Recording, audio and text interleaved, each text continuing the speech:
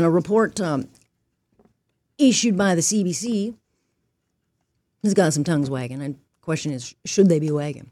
It suggests the Ford government is giving a for-profit clinic more funding to perform certain OHIP-covered surgeries than it's giving Ontario public hospitals to perform the same operation. And on first blush, I think a lot of people will see the headline and say, oh my God, that's outrageous. But does it add up when you look at the bigger picture? And so the CBC obtained documents through Freedom of Information requests and saw some of the funding rates for the first time. And they suggest that a privately owned Don Mills surgical unit have prices that are noticeably higher than, let's say, what the province would provide to a public hospital for the very same procedure. And so you have to think, okay. And the questions that come to my mind is, and they may be doing this, but is the cost to pay higher amounts at the private clinic to get these things done, is it ending up saving us money on the back end by getting people off the wait list?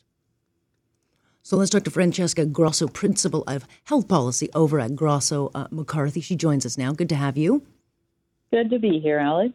And you have some ties to ClearPoint, which is, I guess, what they pointed out in this report. And I'm not going to get you to comment on that file, but you can certainly give some clarity on what the suggestion is, because the headlines will get all the attention clearly on this, but what's the fine print on it? Right. So thanks, Alex. Yes, I'm not in a position to comment on ClearPoint, our client, but I think there's a much bigger issue here, and one that I know we've spoken about a number of times on your show.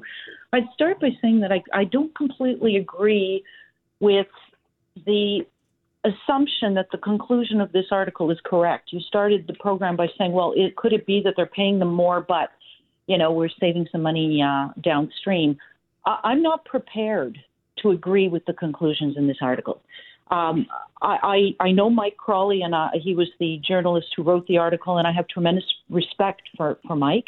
But I think he was trying to draw conclusions that it costs, or government is paying the private sector more than the hospital, and I don't think he made the case. Where was it? I don't think he made the case in his article because the information that was presented in the article was both inaccurate and incomplete. And I'll get into that, okay? But to me, you cannot make a comparison with inaccurate, incomplete information. And I know that it fits the narrative of some of the people that were quoted in the article. I would specifically mention the Health Coalition, because that has long time been their mantra, is that, whatever they feel about access or anything else, they are firmly against private delivery of publicly funded services, thus indicting over 60% of the healthcare system, because let's be clear, apart from hospitals, everything else is delivered privately. Even not-for-profit organizations like home care organizations or long-term care are privately run.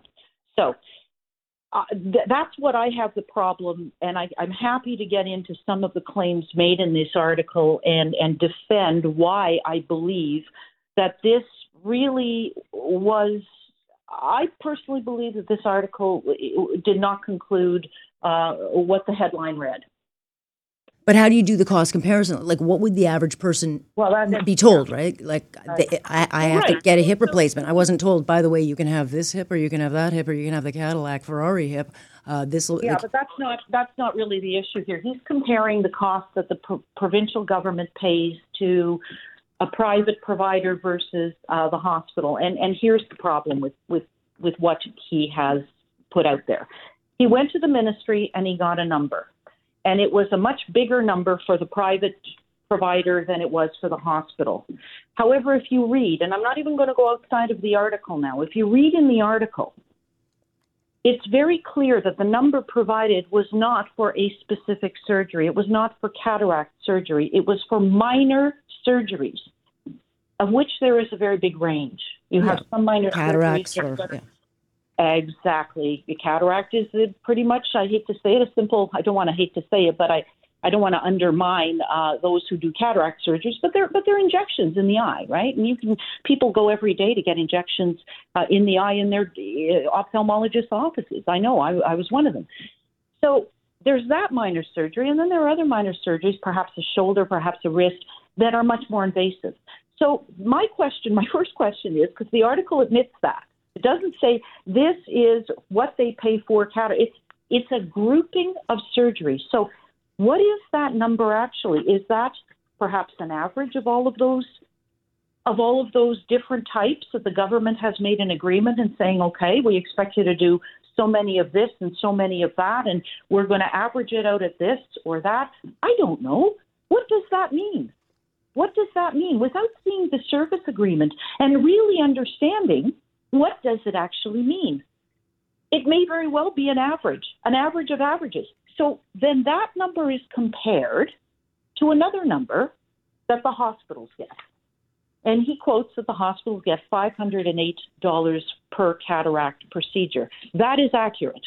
That is absolutely accurate. But here's the problem with that number. That number doesn't mean that's all the hospitals get for a cataract procedure. That number goes to cover direct supplies related to the cataract procedure. So, for example, I'm going to break it down for you. $35 to $50 goes for the OHIP-covered lens. You have your supplies, your disposables, and the gases that you use during the surgery. All of that does not add up to $508, okay? So the hospital is getting a lot more on that end. And by the way, all the real costs are the indirect costs. This is the use of the space. Maybe there is a lease, there's insurance, there's maintenance, there's hydro, there's costs of personnel to clean the procedure room before and after. There are the people who book. And by the way, one of the biggest costs there are the nurses. Now, all of these things a hospital gets paid for separately, okay? It is not included in that 508. So I would think, as any normal business person would, that if you're doing a procedure in a hospital, they should be factored in to the extent of the proportionate share of those things that allow the facility to run properly. That's normal.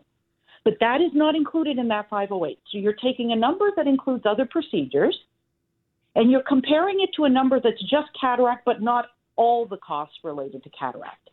That is why, to me, the conclusion here is very misleading. And I would say that when the government goes to the private sector to deliver a service, it is equally expected to pay proportionately into those indirect costs that are very much a part of allowing the facility to run properly. If you're going to use a day in an OR suite in a private clinic, of course you've got to pay for the nursing costs that are supporting that suite. Of course you have to pay for the people cleaning that suite between procedures. Of course you have to pay for some of the leasing cost of that proportionate to that suite for those procedures. So this is the problem, is we pay hospitals differently, and that is why these numbers are absolutely not relevant when you're trying to do a direct comparison. And I'll just finish up with one more point that I think is huge. The Ontario province, I should say not the government so much, the province of Ontario has never had proper costing systems for healthcare. We are the jurisdiction in the world that uses the oldest of all costing systems. So when journalists like Mike Crawley try to ask for numbers, they are given numbers that are not comparable. They are given numbers that may include other things. And this is the problem. We don't have. But you can do that with numbers, right? Yeah, well, you can do that with numbers. Yeah, the takeaway, though, is going to be the headline. I think most people will say, if it gets the wait lines and the wait lists down, and that saves us money in the bigger picture, it may be worth it. But appreciate your side of this. Thank you. Thank you, Alex. Take care. That is Francesca Grosso joining us with that. And that's one of those things where it's like you can make numbers do whatever you want. But ultimately for me, if you get people get their services done in the private facility and they get out of the system and you're actually saving costs with all the downward issues that pop up when you don't get things treated on time and all the backlog deaths and costs, then it very well could be worth it.